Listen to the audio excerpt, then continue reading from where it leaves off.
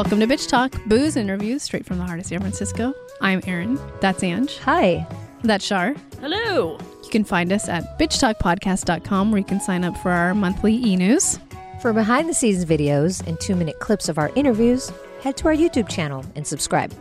You can find us every other Thursday morning at 9:30 a.m. at bff.fm. And if you like what you hear, rate and subscribe wherever you listen to podcasts. For the love of God, do it. It really helps. We are here again virtually at Slamdance 2021 with the director of the documentary A Tiny Ripple of Hope, Jason Polivoy. Jason, thank you so much for being on Bitch Talk. Thanks for having me. Yeah, we want to give our viewers who haven't seen the film yet a little introduction. So can you introduce the film for us? Yeah, the film is about a charismatic activist in Chicago named Jamal Cole, and the organization he runs is called My Block, My Hood, My City.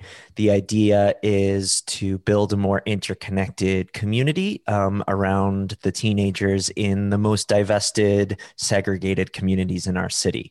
A lot of these kids have never left their neighborhoods or sometimes even their block. They could see the Sears Tower from their backyard, but they've definitely never been there. They don't know there's a lake or beaches. And when Jamal takes them there, they ask what ocean that is. So Wow. what he does is takes them on educational field trips all over the city. So not too far from their own blocks, but shows them the possibility of what's out there from a short train ride away. And at the same time, he builds community around these kids by hosting volunteer projects and making speeches, primarily about building interconnectivity. And so the film traces about a year in his life, and it's a particularly tumultuous year. We see kind of the results of how he's been running the organization for the first 3 or 4 years of its existence, and everything that he's had to sacrifice in order to get it to that point. Yeah, well, we have to start by saying we loved it. I love the story. Thank you for putting Jamal's work out there on a more elevated platform. And I saw that you initially got connected with My Block, My Hood, My City as a fan. You know, you just knew of the organization, you had a hoodie or whatever it was. Yeah. And initially this documentary was supposed to follow some kids from the organization. So what was the point when you were like, oh, maybe Jamal is the story? Yeah, it was a couple things that kind of like came together at the same time. Initially, I thought like, let's do a film about some of the kids going through their senior year of high school that are in Jamal's program. And Jamal will be in the film, but he'll be, you know, kind of just a supporting character in their lives. And the teenagers that we do feature in the film, Deontay and the Chambers twins, they're great. They're smart, they're funny, they're kind, but they are teenagers, man. So they would say, oh, what does that mean? Yeah. We all kind of know what that means. They would say, we got into 5 colleges. And I would say, we're making a documentary. Why didn't you call me to tell me that so that we could film you opening your letters? And it's like, because they don't care. Like, they don't care about me. So we knew that they couldn't be the sole focus of the film. And sort of around that time, is when I became aware of the situation with Jamal and his home going into foreclosure. I think, you know, as we were making this film to begin with, Jamal was not necessarily interested in telling the story of his personal life. But as it started to kind of crumble around him while we were filming, it became pretty clear to me that was the story. I mean, he's an incredibly charismatic speaker.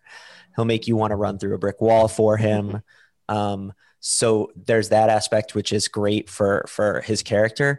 But what really makes the story interesting and what makes him so great is, you know, really rounding that out and finding out everything that he did in order to become the man that he is. And that, you know, it starts in his childhood and being homeless.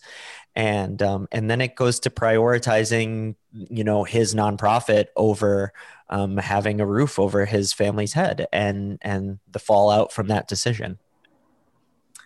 Yeah. And, you know, throughout the doc, you see that there's a real trust that Jamal has built with his community.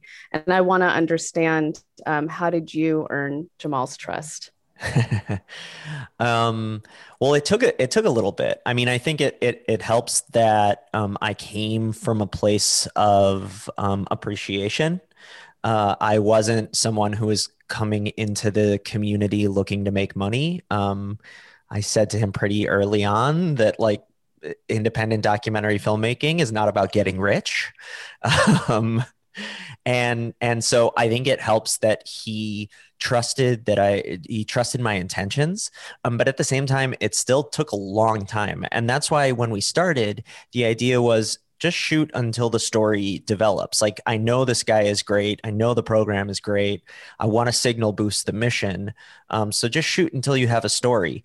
And over that time, Jamal and I grew closer, and we would have conversations at 2 o'clock in the morning about things that were entirely unrelated to the film. We would talk about things that were happening in the world outside of Chicago, and we became friends in that way. With that said, and he will tell you this as well, he would still come to every shoot with like prepared lines. He has a persona, and I would have to break that down. And so it was like, okay, let Jamal say what he wants to say, that he's practiced, that I can clearly tell he's practiced, and then we'll get into the meat of what's actually going on. And he said things like, I can't believe you got me to tell you or say the things that I did. So it just takes time. And that's, you have to have good intentions. You have to be genuine, and then you got to put in the work. Yeah. Ange, is it cool if I ask another question? Yeah, of course. Yeah. Okay. I really appreciated your holistic approach about telling the story of what it takes to be an activist. Can you talk more about that it's not really a subplot, it's part of the entire plot, but can you talk about kind of examining that life? Yeah, I actually didn't expect that. That was really surprising to me. And a little bit of context is, when Jamal started, he didn't have a board, and he wasn't necessarily a registered 501c3. And so a lot of what he did and a lot of the ways that he built that trust in the community was by buying kids winter jackets, which we see early in the film, or paying for their cell phones, which we see in the film. And, he would tell me that, like, if a kid calls you at 3 a.m. and they need the heat turned back on in their house, if you don't take that call and you don't pay that bill, they're never going to come to you again. And that's the way he operated. He was a constant presence in their lives, but that kind of butts up against what's legal, I guess, in the nonprofit world. You can't pay out of the general funds to, turn someone's cell phone back on. And he really struggled with that. And he talks a little bit about that in the film. And I wanted to bring in some voices from other community leaders to kind of back up what he was saying, because I think it would be really easy to look at his situation and say, he's just being careless with his money. But we brought in Aisha Butler, who's this incredible nonprofit leader here in Chicago, and we brought in Rhymefest, who runs a nonprofit that him and Kanye started, and we brought in Michelle from Imagining What If, and they all kind of echoed his sentiments that, especially in the African American community, we're led. We're not allowed to lead our own communities. And that comes from the inability to get funding and the inability to kind of, like, as Aisha Butler says, like, pay for a meal for a kid. Like, if a kid's hungry, I have to feed them. I'm not looking for funding for that, but that money has to come from somewhere. So I wanted to paint a more complete picture of the struggles he was having and show that they aren't necessarily all his fault. There is, some structural issues there. Yeah, 100%. Right. Yeah, I'm glad you did bring that up, especially for us as viewers, that, we want to do as much as we can to help different organizations.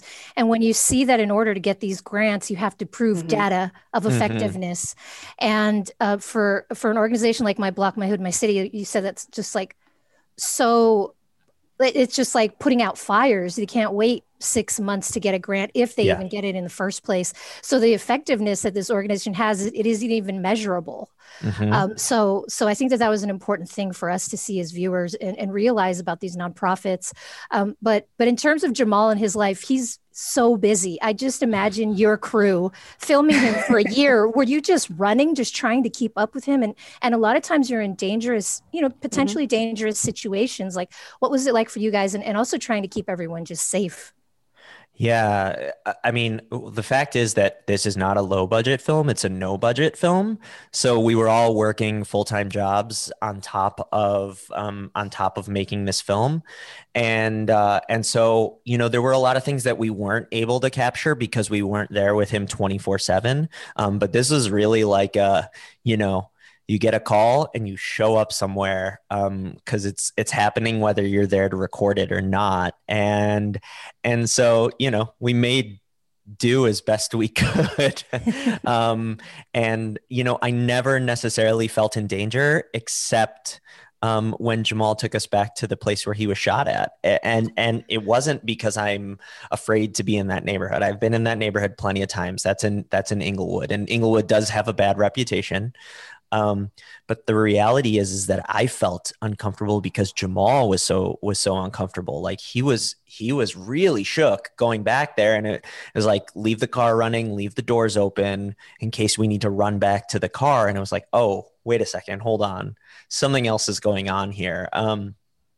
And I think the problem with that sentiment is what Jamal is fighting against. Like, there are good people in every community in Chicago, even the most dangerous ones. I mean, there are 77 community areas in Chicago, and the majority of the violence comes from like 10 or 12 of them.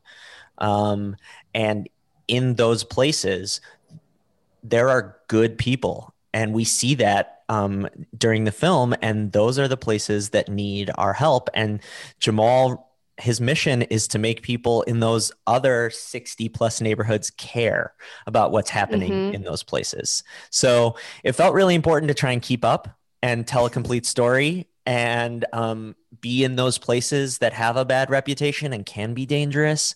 I wish we could have been with him 24/7. But we captured 150 hours of footage. So yeah. What are your top 3 takeaways from working on this film and working with Jamal and his nonprofit? Yeah, the initial feeling for making this film, I think is what I want like the audience to take away. And that's that change starts on the block level. Making change in your neighborhood, in your community, in your street, and then watching that ripple out over the state and the country and the world is how we're going to make change, real tangible change.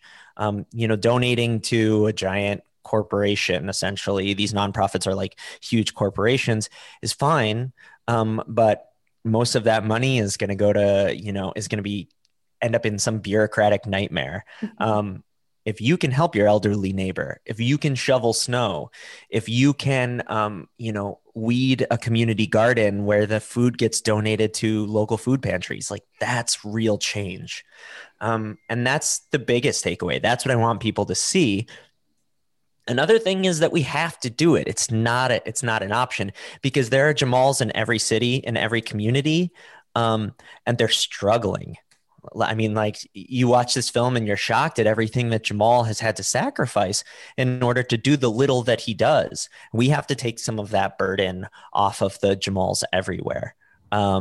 He shouldn't have to go into foreclosure on his home in order to make a difference. He shouldn't have to.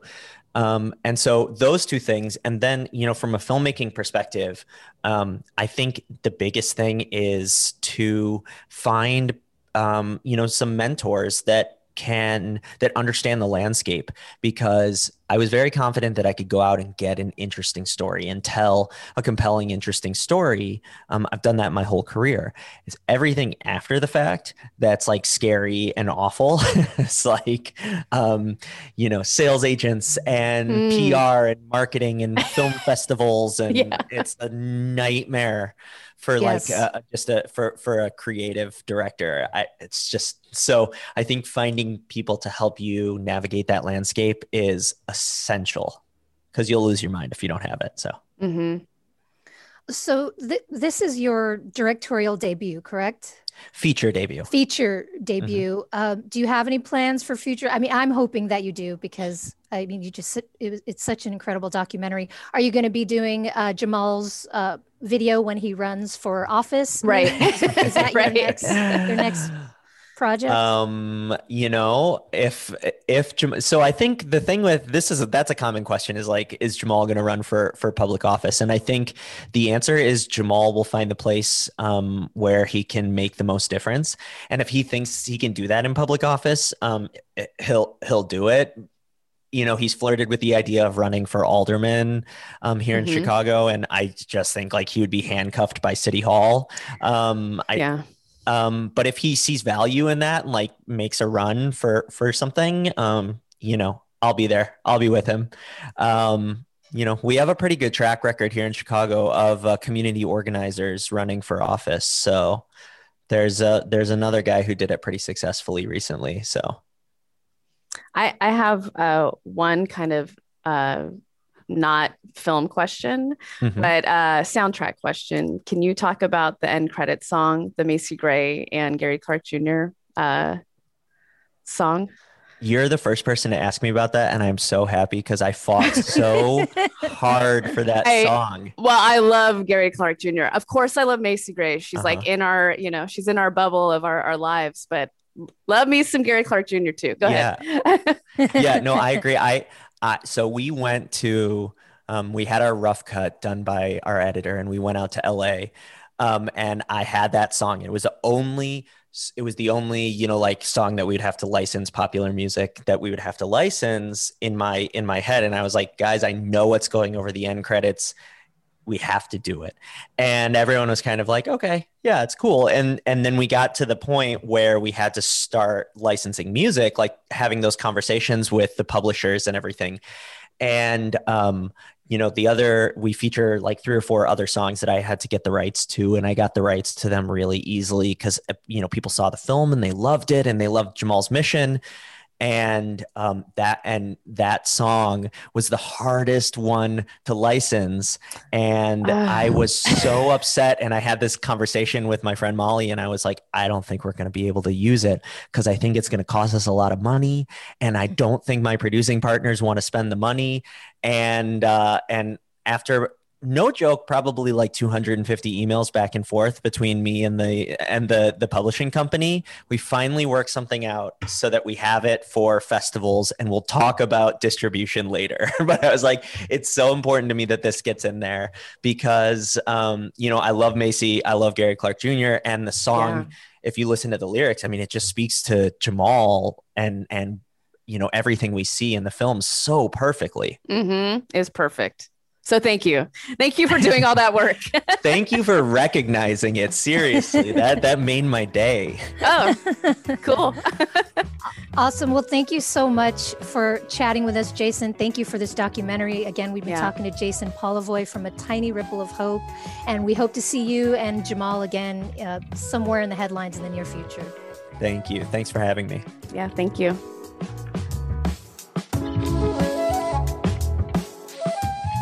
If you like what you hear, rate and subscribe wherever you listen to podcasts. For more information about us, you can head to bitchtalkpodcast.com. This podcast is created, hosted, and executive produced by Aaron Lim. My co-host is Angela Tabora, aka Captain Party. The show's edited by producer Shar. We're powered by GoTo Productions.